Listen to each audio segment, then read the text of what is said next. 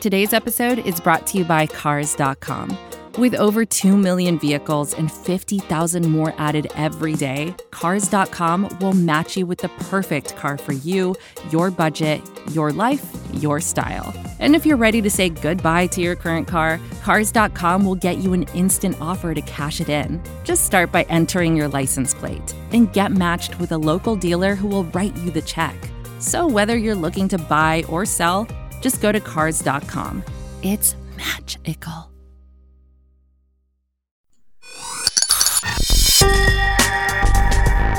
This is the Falcoholic Podcast, the official podcast of the Atlanta Falcons on the SB Nation Podcast Network. I am David Walker. You can call me DW. And this is a special podcast looking at the recent NFL Combine with our college players that are coming out, the evaluations of their physical performances, how they performed, players linked to the Falcons. So I thought in today's podcast, it would be wise to bring in two of our experts on the matter, two guys that have been doing mock drafts over at thefalcoholic.com who have been paying attention to the entire draft process, these young players that could reshape the future of this Atlanta franchise. And today we're going to do this in a two-parter.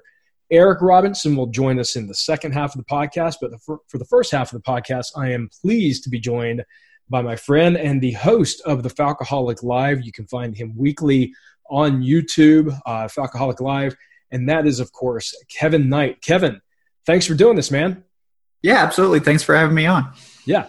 So let's jump right into it. I think, obviously the Falcons have lots of needs. Maybe that's an understatement, but none is arguably bigger than defensive line. I think most people at this point agree that there's a lot of gaps on the defensive front. So we're going to start, there in what you saw at the Combine, some of the players maybe that stood out. So let's just start, in the trenches on the defensive side of the ball. So who are some of the guys that stood out, maybe at defensive tackle, defensive end, a pass rusher, that stood out either for better or for worse that you think could be on the radar for the Falcons? Yeah, so it was interesting because a lot of the big name guys, your K'Lavon Chaissons, your Chase Youngs, your Javon Kinlaws, all those, most of them did not actually take part in the workouts. So we didn't get extra time on them, but at the same time, you basically know what you're getting from those guys. You don't necessarily need to see the athletic testing to know that those guys are really good football players. So for me, on the defensive line, it was actually kind of a little bit of a disappointing Combine overall, in part because the top guys didn't really participate. So I think that was a letdown for some people that were really closely watching. But there were definitely some guys that kind of stood out. I mean, the one that I think a lot of people will be talking about as someone who didn't perform like they expected was actually Derek Brown from Auburn, who's probably going to be a top 10 pick when it's all said and done. He ran an 8.22 3-cone, which is I think the third or fourth slowest 3-cone ever for a defensive tackle. Oh, wow. But at the same time, I would also say, that's probably something you can kind of disregard because Derek Brown is not a bad athlete. And I think the consensus is that maybe he just didn't really care to train for that test, which I don't know why you would do the drill if you didn't train for it, but, who knows. But that was one that was a little bit surprising. One guy that stood out that kind of was a lot more athletic than I think some of us anticipated was Florida edge rusher Jabari Zuniga. He did a fantastic job with his testing. And he was a guy that was probably kind of a late day 2, third roundish player. He may have very well elevated himself into that day 2 range because he had a 4.64 40-yard dash, which is 93rd percentile, 127-inch broad jump, which is 97th percentile. So, I mean, those are explosive numbers for an edge rusher. And he's a big guy too. So, he's a guy who definitely made himself some money standing out in that day 2. And I know a lot of Falcons fans are really interested in Zach Bond. He had a good day as well. He's kind of a linebacker edge hybrid, and that's another guy who obviously really acquitted himself well in the testing. Yeah, so you mentioned a few names. The one name I didn't hear, which I think from what I saw, some of the numbers, at least in the 40 time, was disappointing. And it's a name that Falcons fans are arguably very, very used to at this point from a mock draft standpoint. That's A.J. Epinesa out of Iowa. He has been mocked to the Falcons. I would say of the mock drafts I've been keeping track of, at least 60%, maybe even more of those mock drafts. And correct me if I'm wrong, but I think his 40 time, at least his initial one, was over 5 seconds, which I think a lot of people were surprised by. What's your take on that? Do you think that is a concerning stat for someone that could be the pick for the Falcons, or do you feel like that is not as big of a surprise given maybe the nature of his build, his play style? What's your take on Epinesa? Yeah, so it's kind of hard to see how weak that 40 is in the context of like edge rushers, because Mock Draftable hasn't quite like sorted them out by that yet. So he's being lumped in between the defensive tackles and the edge guys, but it's a slow time. But again, the 40 for edge rushers is probably like one of the least important tests Right. because your edge guy is not going to be running downfield 40 yards unless something drastic has happened. So, Vic Beasley running back a pick six, that's like one of the only scenarios, maybe you'll see that. But it's important to keep in mind that like Epinesa is very large for a defensive end. He's 275 pounds, 6'5", huge arms. He's a bigger guy, so he's never been a guy that was necessarily going to blow you away with his like athletic ability.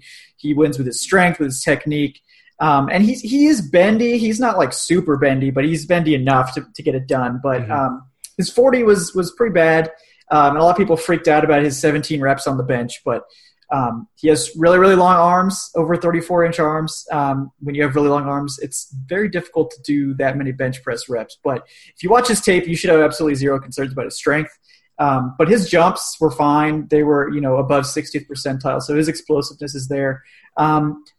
It's just like Epinesa, you have to kind of know what you're getting, and you're getting more of like an Adrian Claiborne, or a Michael Bennett type player who is kind of going to be an inside-outside rusher. You're going to have to deploy him in different ways. But his floor is really high. He's not going to be that Vic Beasley, Kayla Von Chason style, like Von Miller, 15-plus sacks potential player. But I think he's a guy that can get you 8 to 10 in his rookie season and continue to do that throughout his career. And for the Falcons, that's probably that's better than what they have right now. Period. So it didn't really surprise me that much that he didn't test like amazingly, but it's made a lot of people more wary to draft him in the first round. So there's a chance that he could be off the Falcons board because of Quinn's obsession with athletes. Right. But I think that would be foolish to take him off altogether. Yeah. Maybe he and Dimitroff have learned a little bit that sometimes production does matter.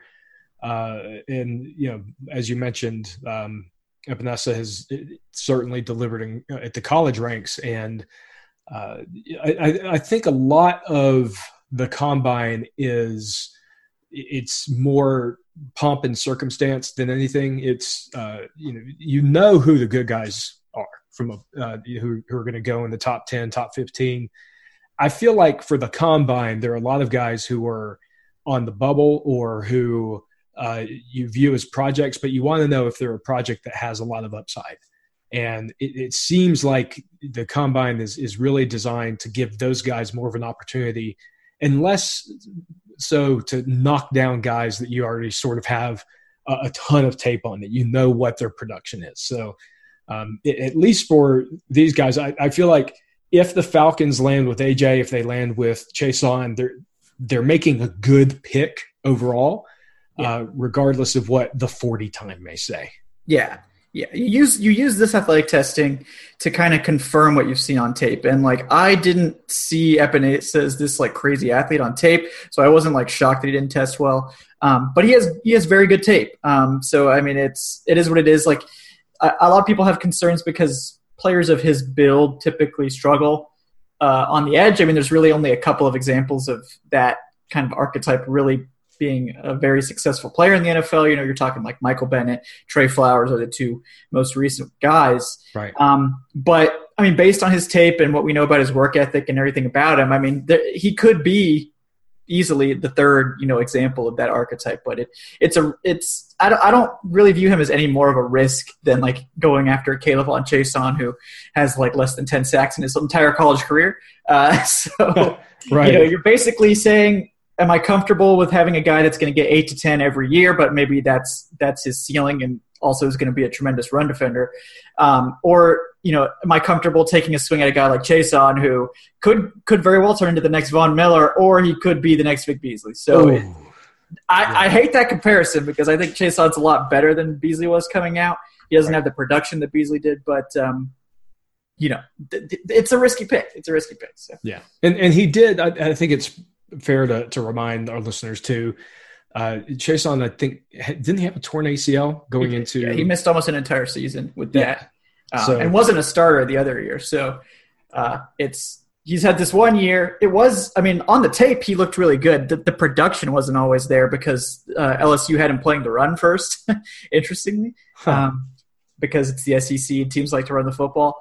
But I mean, based on his tape, I don't really have any huge concerns about him. But you know, drafting a player that high, like in the top 20 with that little production, it's something that is very rarely translated to success. So that's another, you know, thing that a lot of analysts will point to is that, well, you're taking a big risk. But it seems like if the Falcons are going edge and, you know, Chase Young doesn't happen to fall to 16, that it's going to be a big risk. So we've talked a lot about the first round, and I think obviously that's where most fans are going to be concentrated. It's where the biggest sort of moves, the flashy moves, the big trades happen. But arguably the best teams hit their home runs in the second, third, fourth, fifth round. So who are some of the guys that, you know, offensive or defensive, that you think could be prime targets for the Falcons let's just start with day two. And in the second round, we've got 2 second-round picks. We've got a third-round pick. Of those 3 picks, how would you like to see them spent? What are some names that maybe are on your radar right now? So to me, I mean, I think my priorities would be getting a defensive tackle. And this is not in any particular order, but like getting a defensive tackle, getting a center, because I don't know how long Alex Mack is going to be here after this season. Getting a corner, and then getting a running back. Those are the positions that I'm kind of honing in on. On day 2, you know, a lot of people have thrown linebacker in there too. I think that's a reasonable thing as well. But the Falcons right now have 3 picks on day 2. So they can't address everything unless there's some sort of trade down. But to me, like a guy like Justin Matabuke from Mississippi State, I forget the college, but he's a really good defensive tackle. I like him a lot. He could be a really good running mate for Grady Jarrett, talented athlete, good pass rusher, strong run defender. He's someone that I like a lot. Lloyd Cushenberry, the third from LSU. He's been my favorite offensive line prospect for the Falcons since like early in the season. And his like stock has really escalated. Like it used to be that he was a 4th round pick. Now he's, you know, a fringe first rounder, probably a second rounder at this point. But oh wow, he's a great athlete. He has a lot of experience at center. He can play guard. He's great size. He fits that mold that the Falcons have kind of gone towards now with these bigger athletic guards and centers, I guess. But I think he's a guy that could really be a versatile piece and has a lot of upside at center. So he's a guy that I like to add on day 2, particularly with that second round pick. At running back, it's really like who falls, because there's so many good running backs. It just depends on who's available at what pick.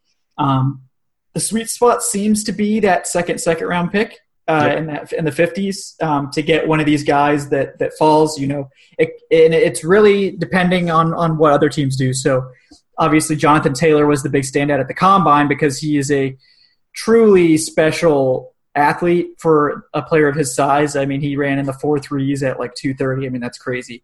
He has some fumbling issues, but it's just like if you want the best athlete, it's Jonathan Taylor. If you want the guy with the best vision, it's probably J.K. Dobbins. If you want the best all-around back, it's probably DeAndre Swift.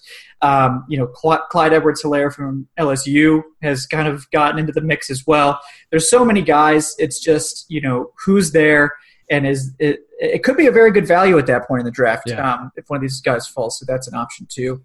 And then cornerback is the same situation. There's so many good kind of fringe first-round corners that are going to be around on day 2. Bryce Hall from Virginia is a guy I like a lot. His medicals are going to be kind of a bit of a question, but if you're comfortable with his medicals, he's tailor-made for Dan Quinn's system. He's big and long, and he's super smart and physical. Not a tremendous athlete, but again, not a bad one. So he could definitely survive in cover 3. He's kind of like in that Richard Sherman mold of he just kind of gets it done with his physicality and size, and he doesn't let the play get past him too often.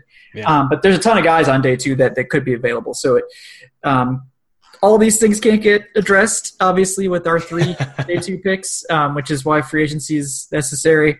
But that's where I'm focusing most of my attention.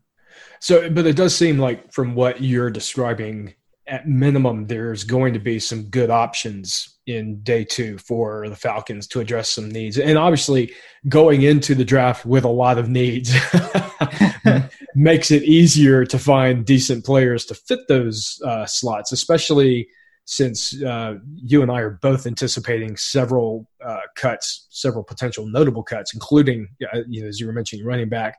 I would think that's coming on the heels of a cut of Devontae Freeman, which seems to be in the cards. So any other players maybe that you think day 3, and I don't want to nail you down for each round, so maybe just 1 or 2 players that you think have the potential to develop over time at a certain position that you would really love to see the Falcons sort of go in on as a developmental prospect? Yeah, I mean, I'm not in the group that thinks safety is like this screaming need right now, but it could be a screaming need next season. And I know Dan Quinn's obsessed with athletes, so that's why I think a guy like Jeremy Chin or a guy like Kyle Duggar, who are those two those 2 small school safety linebacker hybrid prospects. Mm-hmm. I think the Falcons could absolutely be drafting one of those guys actually even on late day 2. If they happen to fall, because those guys just scream Dan Quinn to me. So I would not be shocked at all if they're going after those guys. But yeah, I mean, there are some linebackers I definitely like on day 3. It used to be that I could get Jordan Brooks from Texas Tech early on day 3. That's not the case anymore, but he's a really good linebacker. Akeem Davis Gaither from Appalachian State. He's a super impressive athlete. They found a stress fracture in his foot actually at the combine that he just played through the whole season on, and I guess didn't really know that much about it. So he didn't test, but he's a guy that could potentially be had with that 4th round pick. And there's just going to be a ton of wide receivers that are going to fall because there's a million of them in this class. They're all so good. Yeah. So I don't think – it seems like they're letting Austin Hooper walk, which I think is very dumb. But you're not going to replace his production with a tight end in this draft class. Like there's some like intriguing guys, but there's nobody that I would really think is going to be giving us meaningful production this year. Right. So to me, I would say add a wide receiver and hope that they pan out into something a little bit more. Probably a bigger bodied guy, like a big slot to kind of replicate what Sanu's done because they don't really have a lot of size left in that group now. Guys like Michael Pittman Jr., Chase Claypool from Notre Dame had one of the craziest combines I've ever seen. His spider graph on Mock Draftable is just a flat circle. Like it's incredible. But he's probably his combine probably elevated him out of that range, but he's a guy, Tyler Johnson from Minnesota is another really good one. There's so many. So I think if you can afford to take a swing at one of these guys who falls in like round 5, I think that pick will end up paying dividends because of the talent level that's going to fall in this draft. Yeah. It sounds like this is a good year, and correct me if I'm wrong, it sounds like this is a good year for some of those offensive skill positions in the middle rounds, in round 3, 4, 5, to get some really good value as opposed to previous draft classes. I think that the round 2 through 4 range in this class is like one of the most stacked that we've seen in a long time. The strength of this class really is that kind of mid-section. There's just a lot of guys. Like, I think the difference in the player you're going to get at like 45 and like 100 is not going to be huge. Like, there's a lot of really talented players in that range that I think are going to help a lot of teams. It's just picking the right ones. That's where we seem to have struggled. So, all right, last question for you, Kevin, before we go to the second half, speak with Eric, get his opinions on some of these same questions. First round pick, if you were going to make it right now for the Falcons, who is that player? I mean, it's K'Lavon Chaisson, without a doubt. I would be shocked if K'Lavon Chaisson is not the pick at this point because he screams Dan Quinn. He's a crazy athlete. He looks a lot like Vic Beasley in his style of play. He's a great speed rusher. They just let Vic Beasley walk out the door. They don't have a replacement for him. He's likely to be there at 16. It's Chaisson. I know a lot of people don't like that, which I think is strange, but it's going to be Chaisson unless something else happens. So there you go. I personally like the pick. I would be content with Panessa, but I feel like, to your point, Chaisson feels very much like a Dan Quinn, Dimitroff athletic pick. And as you noted, and I just want to remind people, even though he may have some similarities to Vic Beasley, he is not Vic. Each player is different.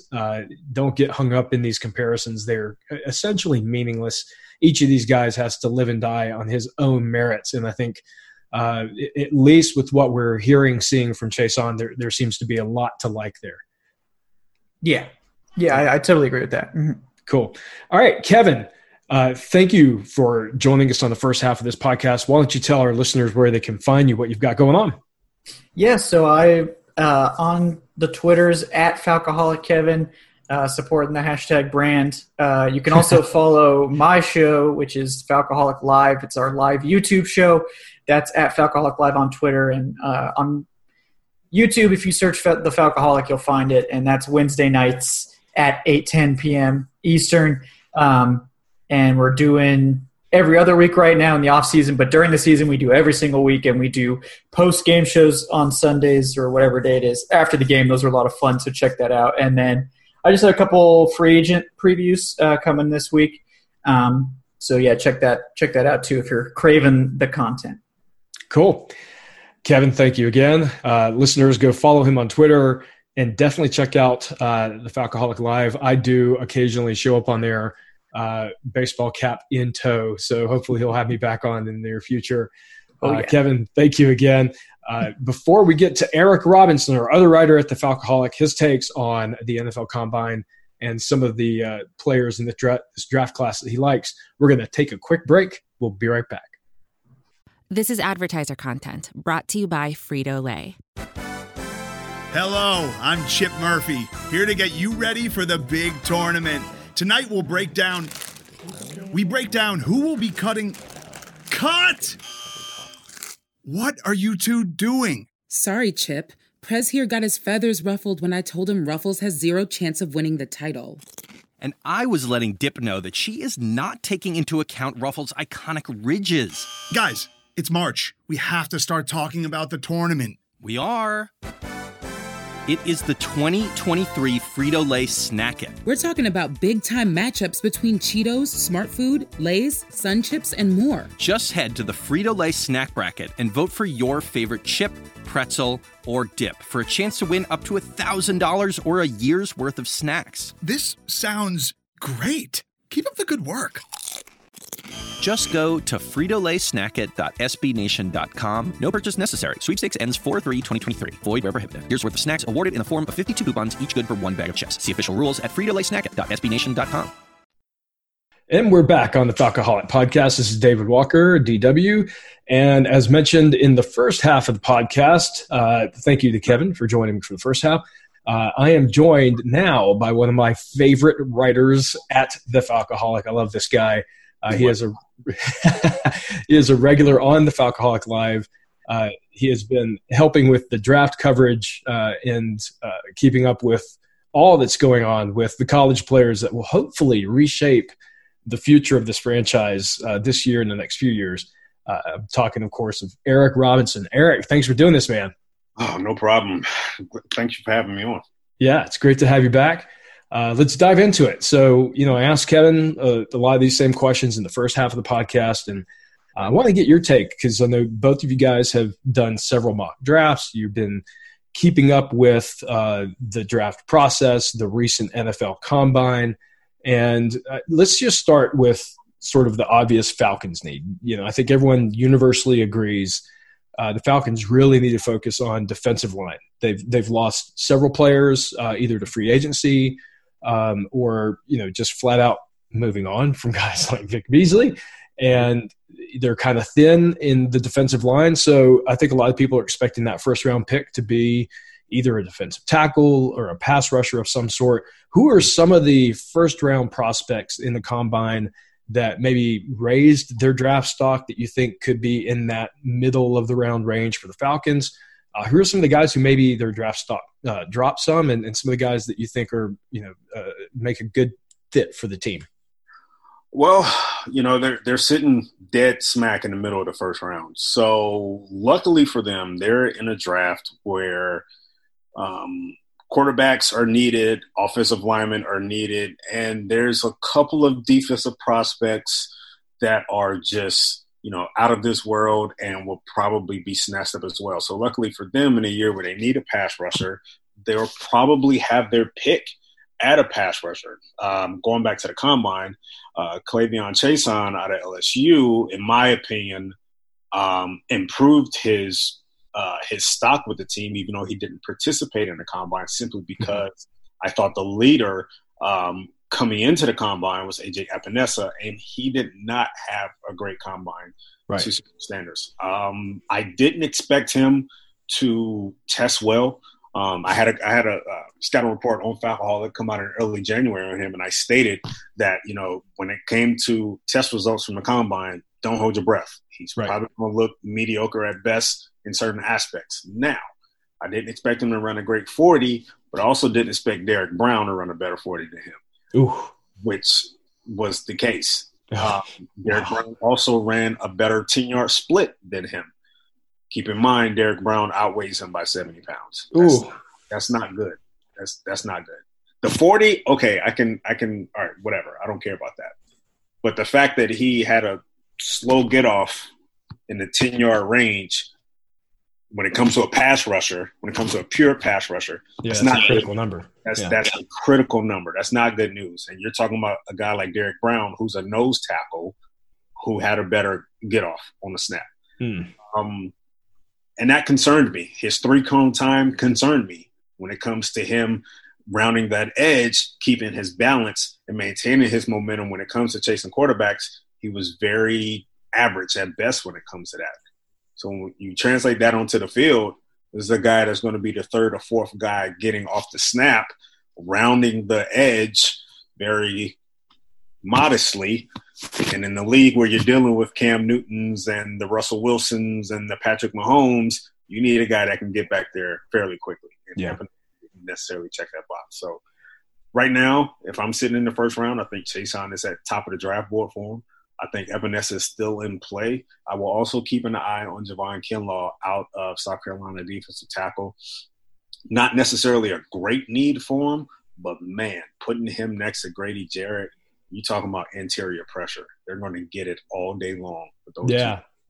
It's interesting because in most of the mocks that I've seen, some of the Falcons news updates that I've done, it seemed like Epinesa is the most common name. I would say 60% of the mocks are picking him for the Falcons.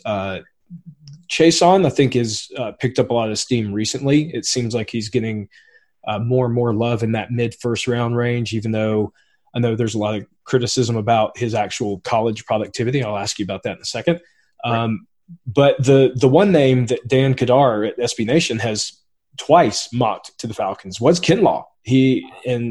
I found it really intriguing. It's obviously not the position everyone's thinking. Everyone's thinking defensive end and maybe even more of a traditional defensive end, someone that's like a 275 to 290 range, someone that can really defend the run, anchor, maybe slide inside, in third down sets, which is, I think, why Epinesa has been really high on the draft boards for the Falcons from a mock standpoint. But Kinlaw seemed really interesting to me, like you said. Pairing him up with Grady in the middle seems like a wrecking ball. And, thinking about some of these mobile quarterbacks, a lot of times it feels like getting interior pressure may be sometimes the best way to win with them. So what are your thoughts on going with a defensive tackle in the first round as opposed to, the edge rusher that everyone's sort of expecting? Well, again, luckily for the Falcons, they're in a draft where they need a pass rusher, and that's arguably the best position in the entire draft. So if they don't get one in the first round, which I'm hoping that they do, right. But if they don't get one, it's not the end of the world. So getting a guy like Kinlaw can help possibly that second rounder who's sitting there and develop later on down the line. Mm-hmm. And Kinlaw is a different specimen. He's 6'5", 324. He's played 0 tech, 1 tech, 3 tech. He's played a little bit of strong side defensive end in the 3-4 scheme. This guy is – I'm not saying I don't hate the term, but it gets overused. But he's a freak, okay? You don't see guys like him. And this guy, he's been compared a lot to Chris Jones from Kansas City, and I see it. And I just like the idea, like you said, man, that interior pressure, it's not always about having speed off the edge. Sometimes you ask any quarterback in the league, they hate having guys in their lap. They hate having guys in their face. And that is the one thing that Grady Jarrett and Javon Kinlaw can do. Not only that, if Dan Quinn wants to get a little creative and blitz off those two defensive tackles that are getting a ton of focus from the offensive linemen, you can't tell me Deion Jones is not going to reap that benefit as well. Oh, yeah, great point. Exactly. So Kinlaw is, to me, if Kinlaw is the first rounder right there at 16, it's a win. It's a huge win. Yeah. I think I've only seen his name a couple times in these mocks, but the more I thought about it, I was like, you know what? If you've got the opportunity to get a player like that, a potential physical freak who could be a consistent disruptor up the middle, it feels like, that's still helping the pass rush. It may not be in the way that fans are envisioning coming off the edge, someone, like a Von Miller type or, what we were hoping Vic Beasley would be. But, I remember when Drew Brees was in his greatest seasons, and it was when he had 2 all-pro guards. He didn't have all-pro tackles. He had 2 all-pro guards and a stout center. And I think that's because those quarterbacks, like you said, the worst thing in the world. And we've seen it with Matt Ryan. When the guard play has been bad, it doesn't matter how good Jake Matthews was. When those guards let pressure get to Ryan, it's almost impossible to overcome. So I really like that idea. I mean, go to the Falcons road win against the Saints during the season. And where did that pressure come from? That pressure came from up the middle. Where Brees wasn't able to step into the pocket. Go to their home playoff loss against the Vikings. What did the Vikings say after the game? What team did they study to get interior pressure against the Saints? They looked at the Falcons' road upset. Yep. So they knew the secret coming into that game is to attack the interior and make Drew Brees be mobile, which he's not at this point in his career. So it works. Yeah. So interesting potential there in the first round. And so let's shift our attention now to the AJ Epinesa, because I think, again, this is a player that many of these mock drafts have been saying, makes a ton of sense for the Falcons. Obviously, we heard about the 40 time. I agree with you. I think the 10-yard split is a more important number for pass rushers. The 3-cone time was not great. Some of the other measurables came out better than average, but not necessarily, dominant.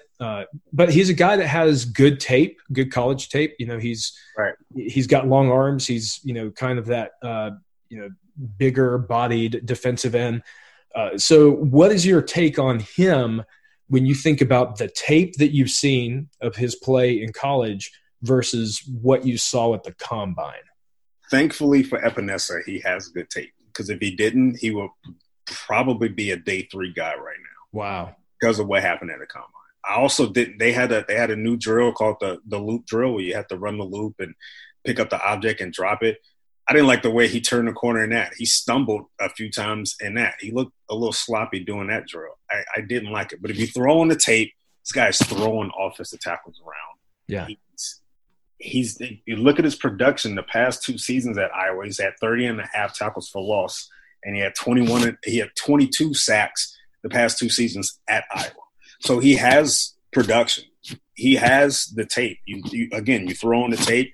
He's a very strong defensive end. He gets in the backfield pretty much whenever he wants. This past season, he saw a tremendous amount of double teams. So if you look at his early season tape, you're not going to like what you see because he's getting double and triple teamed a lot. Yeah. But the kid still got it done. He's not going to wow you with athleticism. That's just his thing. But he's going to be in the backfield when he needs to be. And I keep comparing him to Cam Jordan. I think that's a good comparison for him. Cam Jordan wasn't the greatest athlete coming out of California. He still isn't the greatest athlete when it comes to being a pass rusher. But you honestly, I don't care if he has the Saints uniform on. The guy is pretty damn good. Yeah, he's a baller. Yeah, he is. And I think Epinesa can be in that same range, and that's why I'm not going to fully throw Epinesa out of the first round conversation. I will say this, though. If they were to take him at 16, please have a good backup plan. And on that note, so we've talked about Chaisson, we've talked about Epinesa, some of the other first-round guys. Day 2, Falcons have 2 second-round picks thanks to the Mohamed Sanu trade to the Patriots, and which is I'm still stunned by that. I don't know about you. It was the highest. It was a straight-up ski mask. Give me everything you got. I got to tip Captain Dimitrov on now. Yeah, that earns him some grace with Falcons fans. So they've got 3 picks on day 2, 2 in the second round, 1 on the third round. So you've done several mock drafts, and I know you're paying attention to a lot of this. So what are some of the positions and maybe some of the players that you think the Falcons should target with those 3 picks in the second and third rounds? DW, I want them to take an interior offensive lineman in round 2. I really, really do. This is another good draft for them to restock that position. Yep.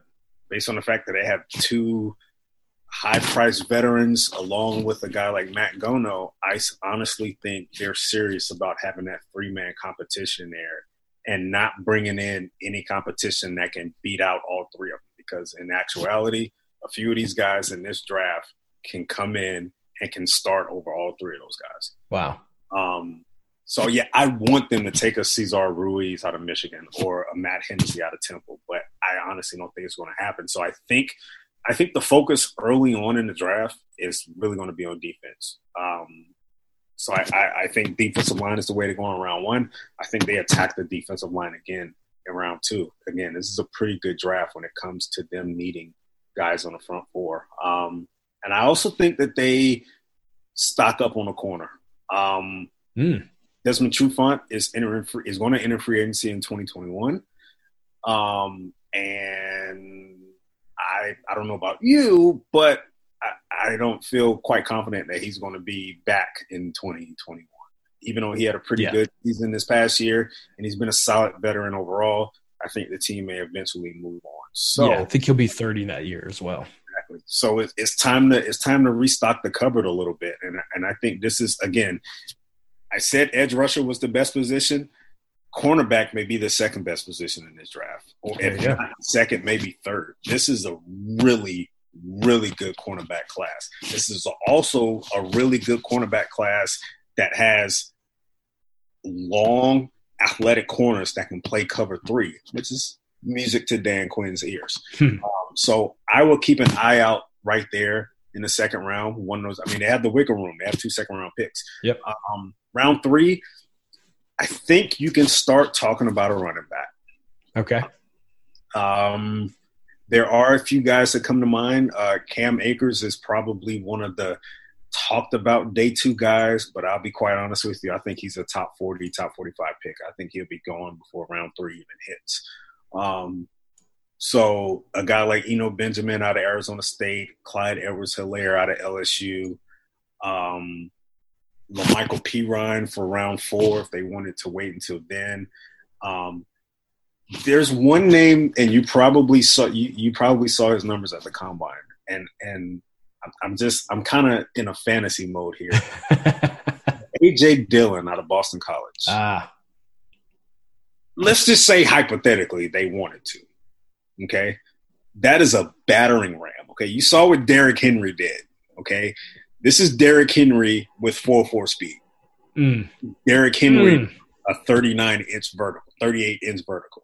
This is Derrick Henry with an 11-foot broad jump. Like, this is a freak. Yes, this. We're using the word again. This guy is not. He's not human. Like, something is wrong with him. So if they wanted to add that element to this offense, I would love it. I mean, imagine having that, DW. In fourth quarter, there's no touchdowns, and it's time to give the ball to A.J. Dillon in the fourth quarter. It's time to get 12 to 14 carries. It's time to punish some people. It's time to punish them. I can't discredit it. I'm not going to throw it out the window. I'm going to keep my fingers crossed, honestly. Does he fit the scheme? Yeah. They can adjust a little bit, but we're also talking about Dirk Cutter here. But that's a different show. Yeah, well, just one more year, Dirk Cutter. Oh God, that's a different podcast. We're not touching that right now, Eric. I have alcohol in front of me right now, so that's that. You and I are on the same page there, man. So, all right, day 3. Yep. This is often where teams make their money. You know, the Falcons over the years have found some great players in 4th through 7th round. Grady Jarrett, 5th round player. You, especially the last few draft classes, we've gotten, quite a few guys in this range. So who are 1 or 2 prospects, any position, that you would like to see the Falcons go in on as a developmental day 3 prospect that you think could turn out to be a baller in the long term? There are 2 linebackers that are raw as fish out of the water, man. Right? They need some time. But, man, do they circle the wagon when it comes to being just those athletic freaks that can run and can move and can tackle and can hit. Davion Taylor out of Colorado, who just did his pro day, I believe it was yesterday or the day before, and I think he ran a 4.43. You're talking about a guy that's 6'4", 230, 4.43. I'm telling you, he started playing ball in like his senior year in high school. This kid still doesn't know football. Okay, wow, to still put the pads on properly. To be honest with you, like, that's how raw he is. He's going to need a couple years, but my goodness, he brings a lot more to the table than what Duke Riley did. And we're not even going to. That's another show. They're own show. Duke Riley has his own show as well. But he brings that to the table, and there's so much potential there with him. I would like, if they just wanted to get a guy that can be their special teams ace for a year or 2 and then learn the ropes. He is perfect. DW, he is perfect. Cam Brown out of Penn State is another guy. Cam Brown is probably the longest linebacker I've ever seen in my life. Like, this is, well, I'll take that back. Isaiah Simmons probably fits that mold right now, but this guy is diet Isaiah Simmons. Okay. He's 6'5", 235. He ran a 4.4 at the combine. He has length for days. I mean, he probably can stand at the middle linebacker position and tap Grady Jarrett on the back if he can fly. Like, that's how long he is. He's a spider, dude. And again, he's raw as ever. He may have 1, maybe 2 good years of production at Penn State, but he played around a lot of talent at Penn State, and he didn't even start a ton of games, I believe, while at Penn State. But he's that raw piece of clay that I think can be he can fit that Kamal Ishmael role perfectly. Nice. Give him some time. And, both of those 2 guys may be developmental guys on day 3 that can really upgrade that linebacker position. Yeah, and it's easy to forget the linebacker position for the Falcons, but we're about to let Devondre Campbell walk, and most people expect him to get a decent deal elsewhere that the Falcons will probably not match, which leaves the Falcons with Deion Jones and Foye Oluokun. And I love Foye. Like he's really cut. He's another one of those day 3 picks that has, I think, turned out really well. Mm-hmm. But they're lacking some depth at linebacker. So I really like your thinking here. It sounds like 2 guys that, again, that athletic mold. But if anything, we've seen that the Falcons have had some success with these athletic linebackers and bringing them in and getting them to be productive in a relatively short period of time. And we don't necessarily need starters at this point. We just need guys that can come in, kind of like I said, learn the ropes a year or two. Jeff Ulbrich is going to have a lot more hands-on when it comes to the defense this year. And again, if you give him a raw piece of clay like a Taylor or a Cam Brown, I think he can be able to definitely mold something in the play there. So we don't need starters. They just need guys. They're probably going to have to get 2 linebackers this offseason. One in the draft and one in free agency. Yeah. I will roll my dice on that. Like, they will probably walk away with 2 linebackers before the season. I think that's reasonable. They're going to have to. There's 2 guys. Exactly. 2 guys. Unless they bring back Jermaine Grace, which is entirely possible, even though they cut him, I think, mid-year last year. But, and why? Yeah, fans liked him. I thought he did fairly well, but how did he do? Did he? I think he kicked Dan Quinn's dog by accident or something. You think that's what it was? Me personally, I think he might have drunk the last beer that Dan Quinn after the game. He didn't have a beer, and he was like, "Well, what the hell, Jermaine?" And they say no, he was gone. Like, that's it. Exactly. Yeah, poor guy. All right. To wrap up this podcast, last question, and I asked Kevin this in the first half. You, Eric, are the GM of the Falcons. It's the first round, blank slate. Who is the player you're taking at number 16? Jeez. And this is pretty much based on who I truly think is going to be there. Like, yeah. Obviously, we're expecting Chase Young is gone, Isaiah Simmons is out of the race, etc.